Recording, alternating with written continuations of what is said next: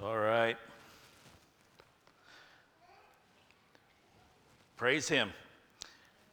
Take your Bible, turn with me to the book of Habakkuk. Habakkuk chapter 2. This morning we're going to be looking at verse 6 through verse 20. Habakkuk, Old Testament prophet. We're working our way through this short prophecy and finding how amazingly relevant it is to so many of the questions that stretch us these days. Habakkuk chapter 2, beginning in verse 6, in honor of God's word, I want to invite you to stand to your feet with me as we read this text together. Shall not all these take up their taunt against him, with scoffing and riddles for him, and say, woe to him who heaps up what is not his own? For how long? And loads himself with pledges. Will not your debtors suddenly arise, and those awake will make you tremble? Then you will be spoiled for them. Because you have plundered many nations, all the remnant of the people shall plunder you. For the blood of man and violence to the earth, to cities, and to all who dwell in them. Woe to him who gets evil gain for his house, who sets a nest on high to be safe from the reach of harm. You have devised shame for your house by cutting off many peoples. You have fortified your life. For the stone will cry out from the wall, and the beam from the woodwork respond. Woe to him who builds a town with blood and founds a city on iniquity. Behold, is it not from the Lord of hosts the people's labor merely for fire? The nations weary themselves for nothing. For the earth will be filled with the knowledge of the glory of the Lord as the waters cover the sea. Woe to him who makes his neighbors drink. You pour out your wrath and make them drunk in order to gaze at their nakedness. You will have your fill of shame instead of glory. Drink yourself and show your uncircumcision. The cup in the Lord's right hand will come around to you, and utter shame will come upon your glory. The violence done to Lebanon will overwhelm you, as will the destruction of the beast that terrified them. For the blood of man and violence to the earth, the cities and all who dwell in them. What profit is an idol when its maker is shaped a metal image, a teacher of lies? For does a maker trust its own creation when he makes speechless idols?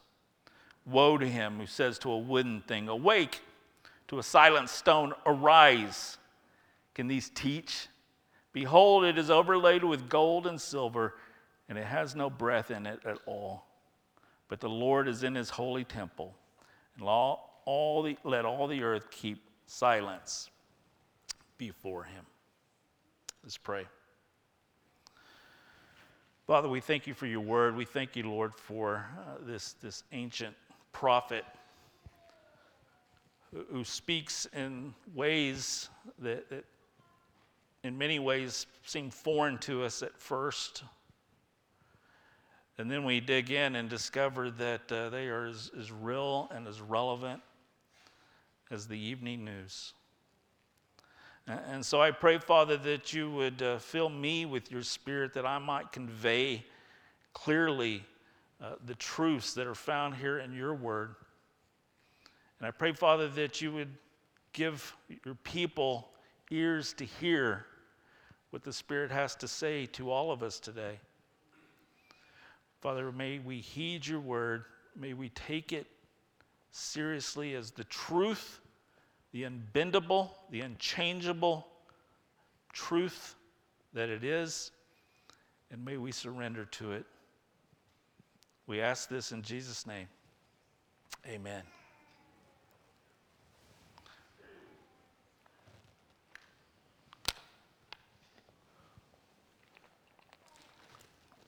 I want to start this morning with a pop quiz. So I hope you're alert and awake.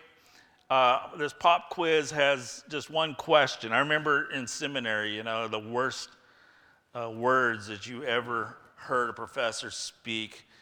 Take out a pen and a paper for a quiz. And so there was like reading you were supposed to do, and I was about to discover whether or not you read it. Well, this morning we're going to start off pretty much the same way with pop quiz. This one has one question. And the question is this: who is the first person in the Bible that God gets angry at? Who is the first person in the Bible that God gets angry at? Well, many of us would answer A, as in Adam, or maybe you combine Eve in there. Depends on, which gender you're coming from, I guess. Adam and Eve, you might assume, would be the first people that God was angry at because they were the first people who disobeyed God, and their particular disobedience was tragic for all of us because it created the fall of all creation, all of humanity and creation itself because of their disobedience. And that would be a worthy guess.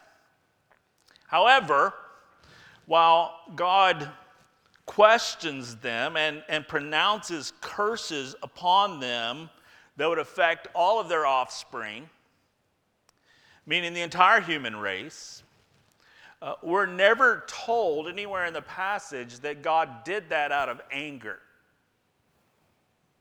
It says it nowhere. Maybe you could say that he was heartbroken, if anything, but anger is not mentioned. So maybe it's B. The people, mankind in the world just prior to the flood. That would make sense, right? That God would pronounce judgment on all the world right before the flood, that he was going to flood the world. But the Bible again says nowhere that God did that out of his anger. In fact, what it says is that he was sorrowful, that he regretted that he even made mankind. But it doesn't say anything in the passage about him being angry. No, the winner and the right answer to the question, to the first time that we see God getting angry at anybody, was Moses. Moses is called out by God to be his ambassador for Israel before Pharaoh, his representative.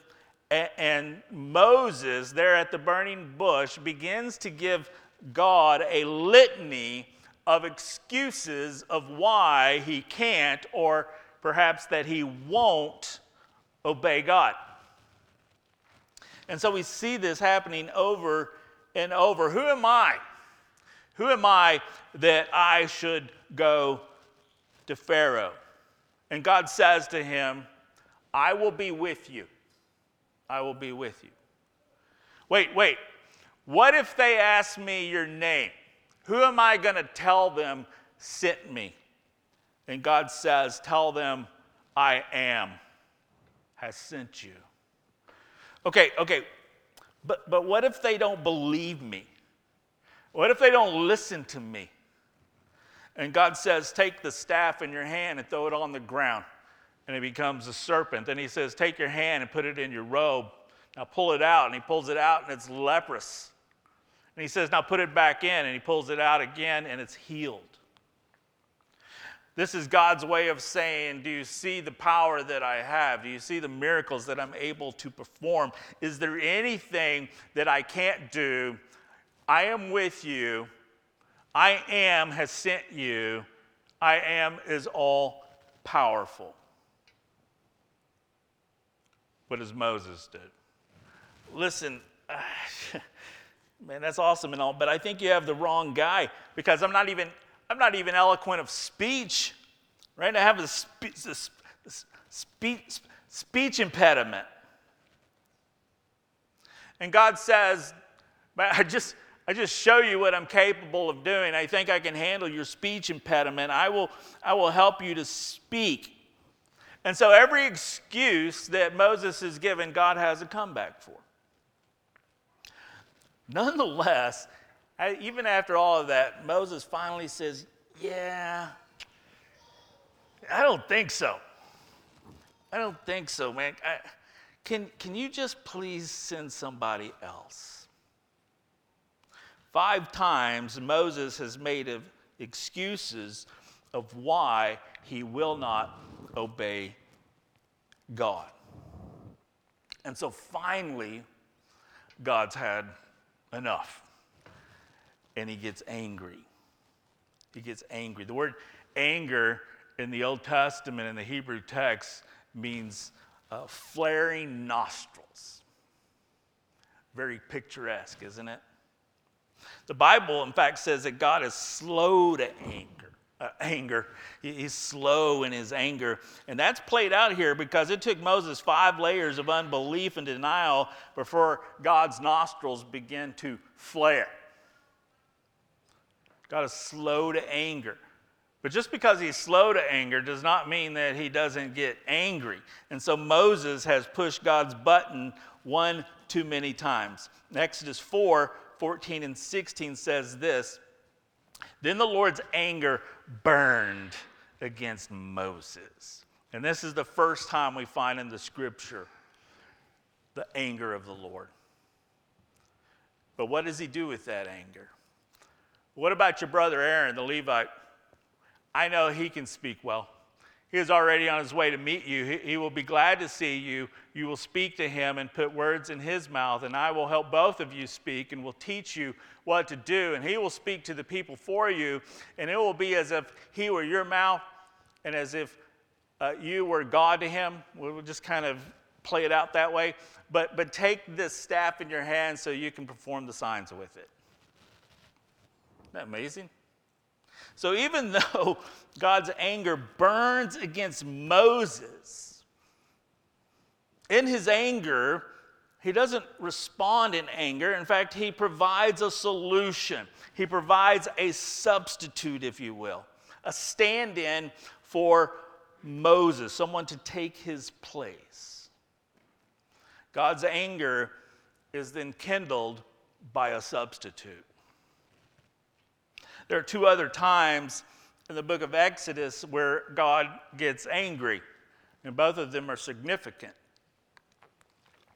The second time was when Pharaoh and the Egyptians continued to pursue God's people into the Red Sea. So the second time we read of God being angry, he is angry at the enemies of his people. And so you know the story that the Egyptians chased the Israelites down into the Red Sea, and then, God basically removes his hand, and the natural order of things take place, and they are drowned in the Red Sea, the Egyptians are. In Exodus 15, therefore, we hear Moses after this incident, and he writes a song. And here's part of the song, Exodus 15, 7 through 8. "In the greatness of your majesty, you threw down those who has oppressed you. You unleashed your burning anger." There it is again. It's always burning. "It consumed them like stubble. By the blast of your nostrils, the water piled up. Their surging waters stood up like a wall. The deep waters congealed in the heart of the sea." So once again, we see that God is angry. And God's anger here results in his judgment against the Egyptians, which resulted in God's removing his hand of divine intervention and basically letting everything simply return to its natural order of things. So God's wrath was seen in God's removal of himself. He removed his wall of protection that he provided for his people, and then the natural order of sin in a fallen world ran its course. Now there's one other time in Exodus when God gets angry, and this time it's at his people. He is angry at his covenant people because they have made a golden calf, a dumb idol that is supposed to represent a holy God. And this time his anger, therefore, is at his own people because they have betrayed him. The language is that of a spouse who has been betrayed by infidelity. And God says to Moses in his anger in Exodus 32 in verse 10, "Now leave me alone so that my anger may burn against them and that I may destroy them." He's talking about his own people. "For I will make you, Moses, into a great nation." So he's like going, I just want to start over. I just want a new family, one that'll love me, right? I'm going to wipe out everyone but you, Moses, and then we'll just start fresh from there. But Moses intercedes for the people. He intercedes for the people. He becomes their advocate, their mediator. At one point, he even offers himself in their place as their substitute. And so God withholds his plan of destruction. Now, taken together, here's what we can summarize about the anger of God. First, God is slow. He is slow to anger. In fact, he gives us this self-revelation in Exodus, the same book, Exodus 34, verse 6. The Lord is compassionate and a gracious God. He is slow to anger. He is slow to anger and abounding in love and faithfulness. Steadfast love is what we continually refrain in Psalm 136. So he is slow to anger. Second thing we learn is that his anger is always, without exception, it is always just. All sin is treason against God. Not many people these days take sin all that seriously. I mean, it's just something that we almost flaunt these days. But to God, sin is worthy of death. The thing that we take lightly, God takes to the point of going, that deserves death. There's no other sentence against it that would be just. That's how holy God is. There is no parole. There is no lesser sentence. There's no plea bargain. There's only one verdict, and that's guilty, and there is only one sentence, and that's death. There are no exceptions. That's how serious God takes our sin. Our sin will be punished by death, either ours or that of Christ. Third, his anger is everted by a substitute. If there is no substitute, then sin runs its consequential course. So think about this. Think of what we learn here in Exodus about God's anger, about what makes God angry. God gets angry when he's not trusted. He's angry by a lack of faith. We see that in Moses. He doubted 5 times. He even had miraculous evidence. He says, yeah, not me. Second, God gets angry when his children are threatened or attacked.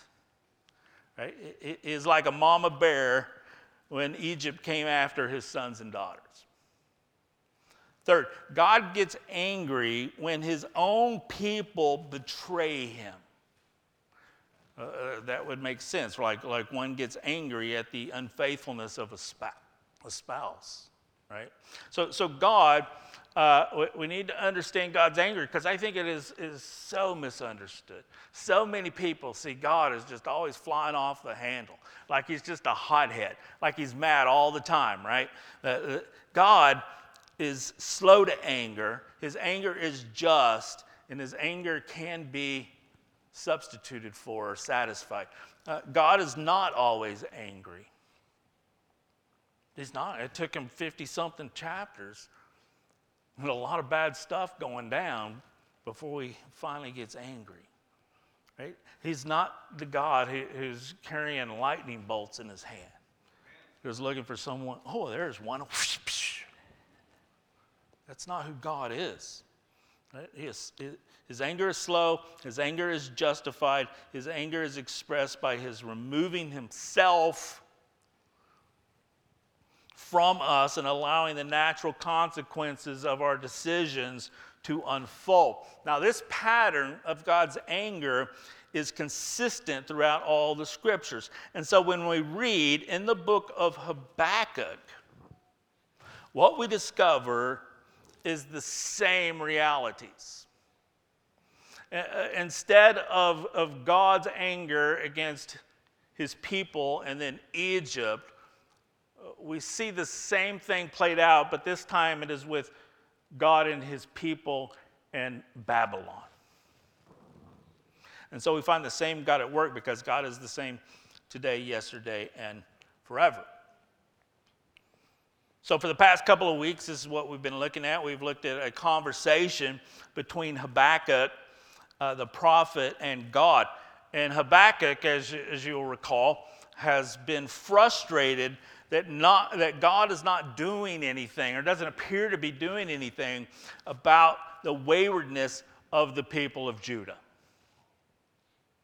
And so finally God responds to Habakkuk's complaint and he says, oh, okay, you want me to do something? I'm going to do something. I am going to raise up the Babylonians to conquer my people and to take them into exile. That's what I'm going to do.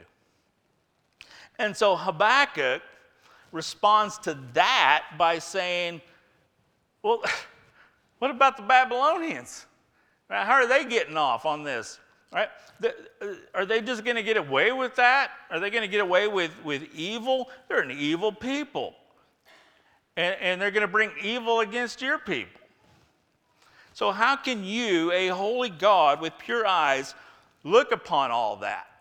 How can you look upon their wickedness and their arrogance? So Habakkuk's real struggle is with God's slowness to get angry.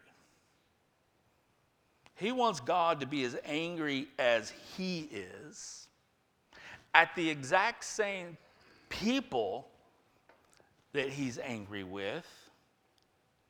And he wants to basically God to act the way he would act if he were God, which he isn't. God is patient, and it frustrates Habakkuk. And I think it frustrates a lot of people today. I think it frustrates a lot of Christians today, the way we seem to flaunt our anger. It's like, why, God? Why are you not angry at the same people, at the same level that we're angry? Because it just seems to just be freedom. Nothing seems to happen to people. So maybe we can relate to Habakkuk here. But God is patient because God's main priority is not to get even with his enemies, but to see them turn to him. In fact, in 2 Peter chapter 3, verse 9, we read that the Lord is not slow in keeping his promise, as some understand slowness. Instead, he is patient with you, not wanting anyone to perish, but everyone to come to repentance. And so Habakkuk's frustrated at God's slowness, when really he should be quite thankful for it. Now, like I said before, just because God is slow to anger does not mean that he doesn't get angry. And so in Habakkuk chapter 2, God gives 5 woes. Woe concerning the people of Babylon, to the Babylonians. Yes, they will face judgment. Now, one thing you need to understand about a woe, we don't use that language today because we would be weird, right? Woe is you. Now, woe isn't, but in the scriptures, woe is a declaration, a promise, if you will, that something bad's about to happen as a result of sin. You remember Jesus gave 7 woes against the Pharisees. A woe in the Bible is the opposite of a blessing. Like you see in the Beatitudes, blessed are, and you have 9 of those. So God's pattern of anger is apparent here in the text. He's angry at his people. He's angry at his people because they don't trust him and they have turned from him. And at the same time, he is angry at Babylon because they're going to pursue and attack his people. Same thing we see in Exodus. It rings absolutely parallel to that story. So God's anger at his people is going to result in their exile. And God's anger at Babylon is going to result in their destruction, because they're not his people. So God's anger at his people results in basically them being disciplined, refined, restored, while God's anger towards Babylon is going to result in their complete and final destruction. Now, before we get into these 5 woes, there's a theological issue that maybe you have thought of or considered to this point. If not, let me throw it out there for you, because it's quite a doozy. And that is this: didn't God say that he was going to raise up the Babylonians to punish his people? Yes, he did. He did. So how can he turn around and punish the Babylonians for what he raised them up to do? Well, that's a good question. Well, the fact is that basically we see the same thing in Romans chapter 9. Once again, that's in reference to the Exodus. So there, Paul talks about God raising up Pharaoh. It's the same language, that he raised up Pharaoh to train, to discipline his people through suffering. Check this out. Romans 9, 16 through 21.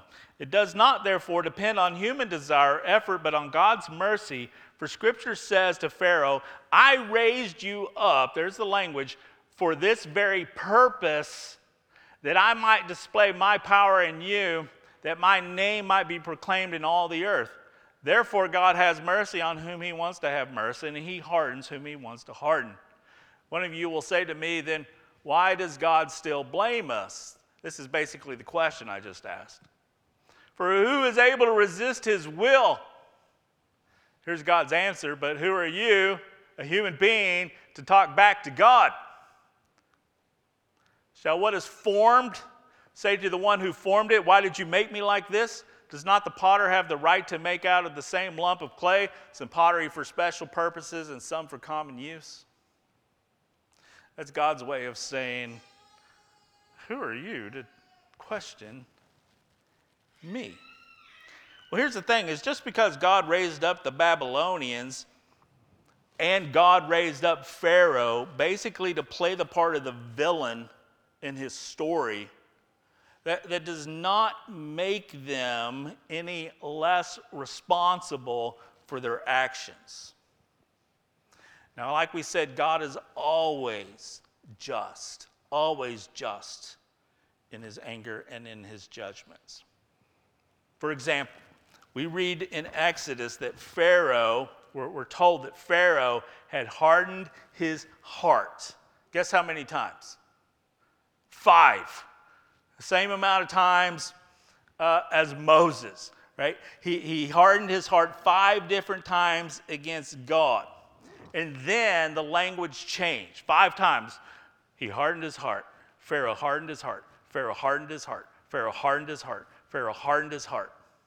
And then on the 6th time, it says that God hardened Pharaoh's heart. And then it says that 5 times. 5 times. So basically, it's kind of like this. It's like Pharaoh stuck this sign in the ground and said, I reject the God of Moses. And so God does something miraculous through Moses. And he gives Pharaoh 5 opportunities. In fact, he shows him 5 different miracles to change his mind, to see and believe. And each time, Pharaoh hardens his heart against God. It's like he sticks a sign in the ground. Moses does a miracle with the power of God. Moses said, "I'll be right back." And he comes back and he puts a bigger sign in the ground. He says, "No, I still reject your God." Until finally he's got this giant sign in the ground. And then God finally says, "Fine." And he cements that sign in the ground. And he hardens Pharaoh's heart. And he seals his unbelief and his fate. That's what you find in the scripture. So the way God judges is to hand people over to the outcome of their decisions, and in time, they are hardened beyond repentance. And here in Habakkuk chapter 2, we find the ways of the Babylonians who have also stuck 5 signs in the ground. 5 signs in the rejection of the one true God. Those 5 signs of rejection are met by 5 woes that God places upon them. Consider these 5 woes. The first one I call the woe of oppression. Verse 6, "Woe to him who heaps up what is not his own, for how long? And loads himself with pledges." So basically the Babylonians have been guilty of crimes against humanity. They pillage, they take what's not theirs, they lay claim to lives and possessions of other people. It says that they have loaded themselves with pledges. Let me tell you what that means. Pledges are debts. And so they have unjustly made people that they're already oppressing dependent upon them. Here's what they have done. They take all the resources that people need to survive from them, and then they give out these loans, right, so that people, because they're desperate, they have no other way to gain the things that they have to have, so they're given loans, and then they are charged astronomical interest rates, and then they come and they demand payment, which people obviously can't pay back. And then they go, "Well, since you can't pay us back, you now are our slaves." People are literally enslaved to their debts, if you will. In fact, this is a systemic evil. This is an evil and unjust society that they are promoting. In fact, Babylon would become a metaphor throughout all of Scripture for all unjust systems of power and authority that keeps people down in order to raise up the rich and the powerful. It's all over the Scriptures, Genesis to Revelation. But in time, it says that God says, your evil ways is going to come back to haunt you. So the pattern is this. He pronounces what they have done and then the woe. Verse 7 and 8. "Will not your debtors suddenly arise? Will those awake who will make you tremble? Then you will be spoiled for them because you have plundered many nations. All the remnant of the people shall plunder you. For the blood of man and violence to the earth, to cities and all who dwell in them." In other words, God's saying what goes around comes around. You reap what you sow. What they did to the Israelites is going to happen to them, and it actually did happen to them, and their oppressors were the Assyrians. Same thing. They became the ones, the oppressor became the oppressed. Now, in contrast to that, consider the ways of God. The ways of God in Jesus Christ is to set people free from their debts. That's what he does, right? The Bible speaks of our sin as a heavy debt that we can never repay. And God sends Jesus to pay our debts for us. The cost of his precious blood. So Jesus is the anti-Babylonian, if you will. Consider the second woe. I call this the woe of pride. The woe of pride, verse 9. Woe to him who gets evil gain for his house and sets his nest on high to be safe from the reach of harm. Well, this woe is very similar to the first in that God's anger is kindled against injustice. Through their unjust systems of oppressing others, the Babylonians have built their fortune, and specifically their really nice houses, on the backs of people they have oppressed.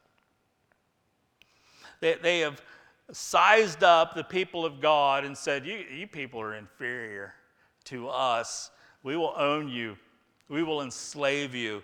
And so a people to be used, they saw the people of God as a people to be used and to extort rather than a people rather than brothers and sisters to love and to serve and to learn from. And so the picture here is of the Babylonians. They're living the high life, right? They're comfortable. They're safe. They're living in their big houses up high, above everybody else.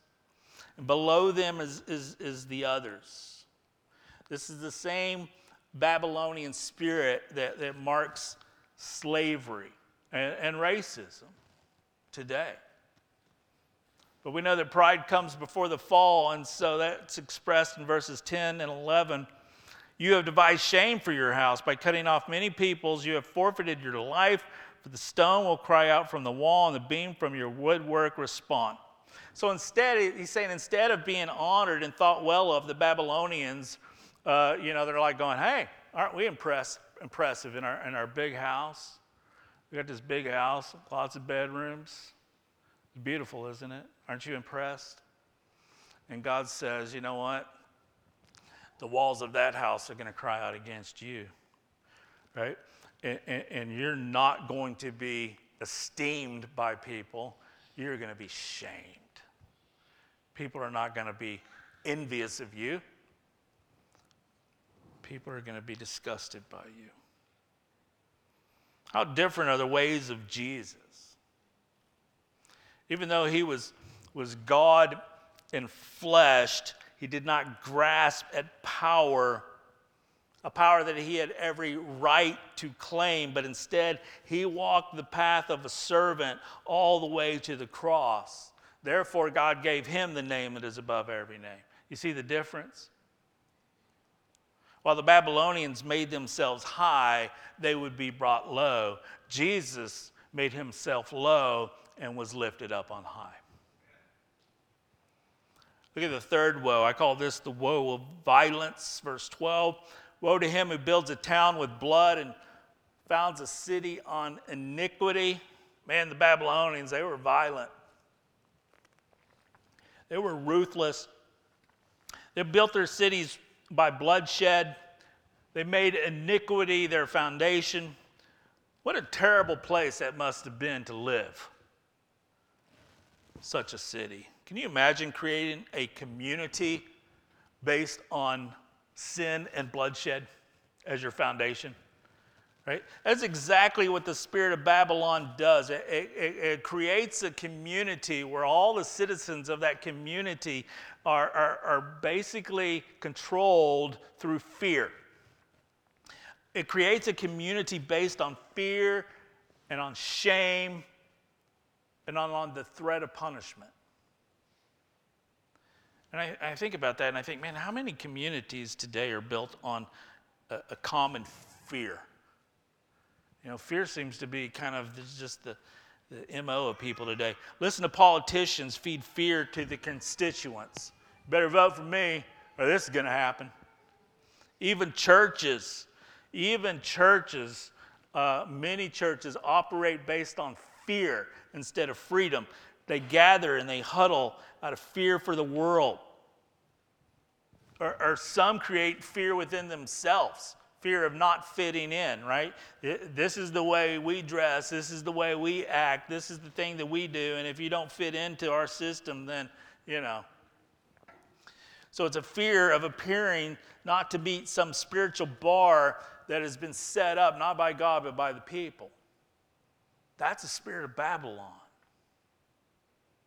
And what is behind all of that fear and what is behind all that violence is an attempt to control other people. To say that our tribe is better than your tribe. And what is the outcome of such violence? Well, he tells us, verse 13 and 14, behold, is it not from the Lord of hosts that the people labor merely for fire and nations weary themselves for nothing? The earth will be filled with the knowledge of the glory of the Lord as the waters cover the sea. I love that.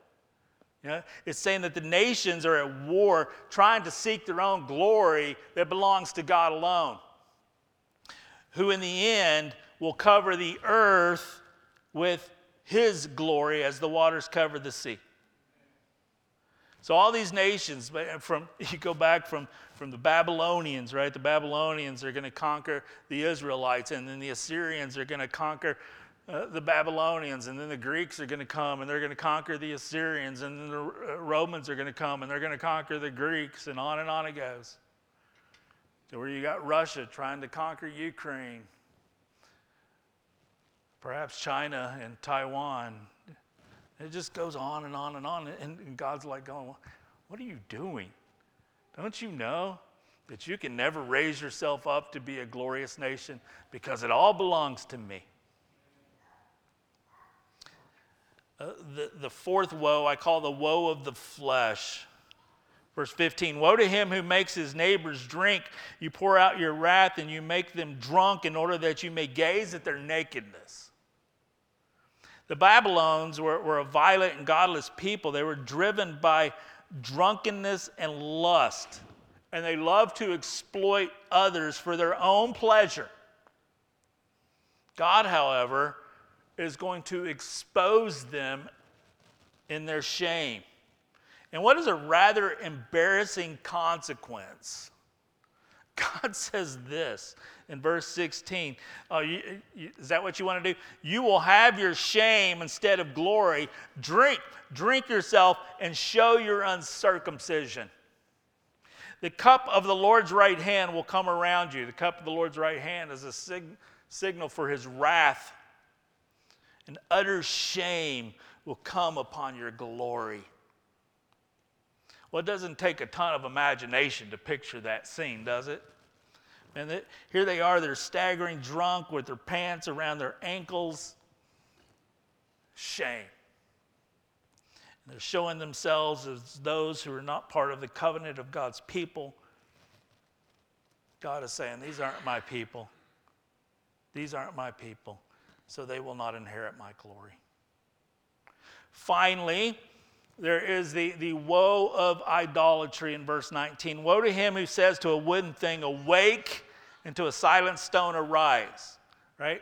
Everyone in the world, everyone that you will ever meet is a worshiper. There is not an exception to that. You will never meet a non-worshiper, ever. The question is, who or what is their God? Idolatry is worshiping any other God other than the one true God. So people like idolatry.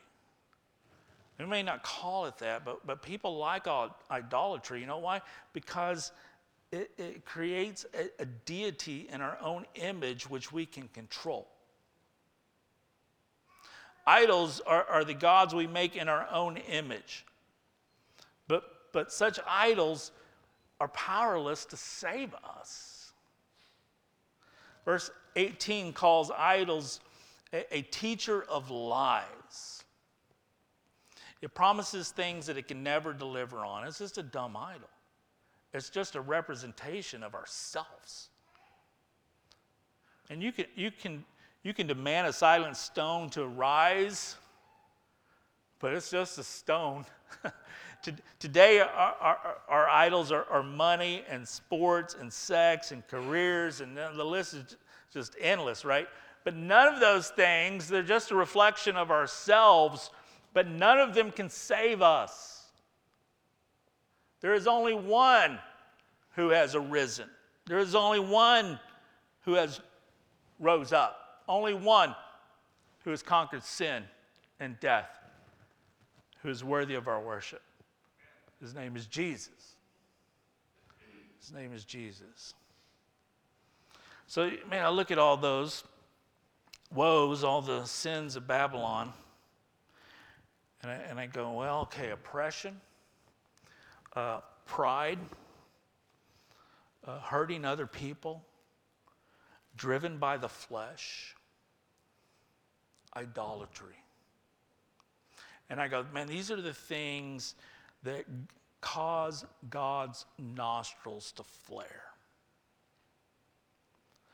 These are the characteristics of every empire that has ever been established in this world, in this fallen world. Every single empire has those traits. And I go, man, it's so easy to shake our heads at the corporate sin of the nations. We do it all the time. Just read social media. But I can't help but think, as I read that list, that there's Babylon walls within me. That the Babylonian spirit is within each of us. And that the Babylonian spirit is always at war in my heart, trying to drag me into captivity constantly. And I know that God, in his anger, because he is just, he will allow that sin to run its course and have me dragged off into exile, taken captive by my own sin, unless I repent. But what is repentance? Repentance, does it mean, okay, I got to stop doing this. I got to stop sinning. I got to get my act together. I've tried that. It does not work. No, repentance is to turn from our sin and its destruction and run as fast as we can into the loving arms of Jesus. That's repentance. So God has spoken to Habakkuk. He has revealed his anger and his justice and his plan towards Babylon. Habakkuk has been free to speak his mind, which he has done so, right? And to ask his questions. And God has graciously answered him. And so now God, because he's answered him, it may not be the answers he was hoping for, but he's answered him. What is left for the prophet to say? How is he going to respond? He's going to say nothing. Neither he nor anyone in all the earth can argue against God's holy and sovereign decrees. Verse 20. But the Lord is in his holy temple. Let all the earth keep silence before him. God's anger is slow. It is always just. It is always good. But when we're confronted with it, we are left to be speechless. We have no defense in light of his holiness. We offer no excuses to the one who knows us better than we know ourselves. He says, keep silent. And when we come before him, that's basically, we can't go, all right, well, here's what was up, God. You see, so-and-so had the hard life, and this person, my parents, and then, this person did this, and I just kind of reacted to all that, and, well, I kind of took a wayward spin, and you understand, right? No, We have sinned against God and God only. And he says, silence. But the command to keep silent also in the Hebrew text means to be quieted. To be quieted. In other words, the text says, the Lord is in his holy temple. Allow yourself to be silenced, to be quieted, to be still is what the word means. It's active and passive at the same exact time. Shut up. Stop questioning my goodness. Stop running on the exhausting treadmill that is religion, trying to justify yourself, and allow yourself to be quieted. How? Look at Zephaniah 3:17. The Lord your God is in your midst, a mighty one who will save. He will rejoice over you with gladness. Here's the word. He will quiet you by his love. Isn't that awesome? He will exult over you with loud singing. You be quiet. You just rest and let me sing over you. Isn't that beautiful? God invites us in the passage to stop churning, to stop needing to have all the answers, to stop trying to figure out divine mystery, and to simply be quieted by his love. He invites us all, the world, he invites the whole world into a place of peace and silence and joy. And every time we start to doubt if God is just, he says, just keep silent and look at Jesus crucified. Do you think I'm just? And every time we begin to doubt whether or not God is loving, he says, just keep silent and look at the cross. And there we're quieted by his love. Our answers are satisfied, are they not? Every time we question if God is mad at us, are you angry with me, Lord? Do you have it out for me? Because it seems that way. Are you punishing me because of some lack of goodness and holiness in me? He says, stand there and be quiet. And look to Jesus on the cross. It is there at the cross that our doubts are resolved and our fears are comforted. At the cross, right? We have a mediator. We have an advocate. We have a substitute. We have an intercessor who has taken our place and who has borne the anger of God on himself at the cross. When you stare at the cross, you see one who is suffering the wrath of God on your behalf. In Christ, all of the woes and all of the curses against us have been removed and placed on him. Romans 8:1 says, therefore, because of that, there is now no condemnation for those who are in Christ Jesus. And let that be the banner that flies over your life. God's anger has been removed from you. God is not mad at you. God's anger has been removed from his people. Now, he may still discipline us, but the Bible says he does so because he loves us. And we can still grieve him, but his anger has been removed from us. And the way that we know that for certain is because it was placed on Jesus, and that was enough. That was sufficient. So if you wonder if God's still mad at you, look at the cross. Do you think that God poured out his wrath on Jesus and said, all right, but I'm still a little bit angry, so I'm going to do this to you? As though that weren't sufficient? No, that's horrible, right?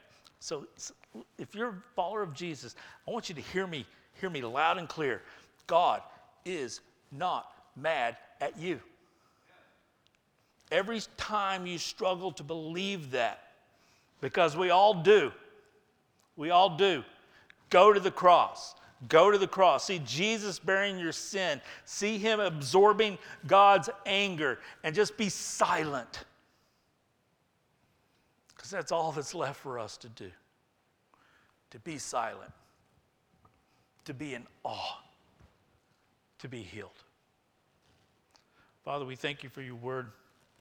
We thank you, Father, that you are a God who has emotion. You're not the God of the philosophers, the unmoved mover, the unfeeling, unemotional robot in the sky.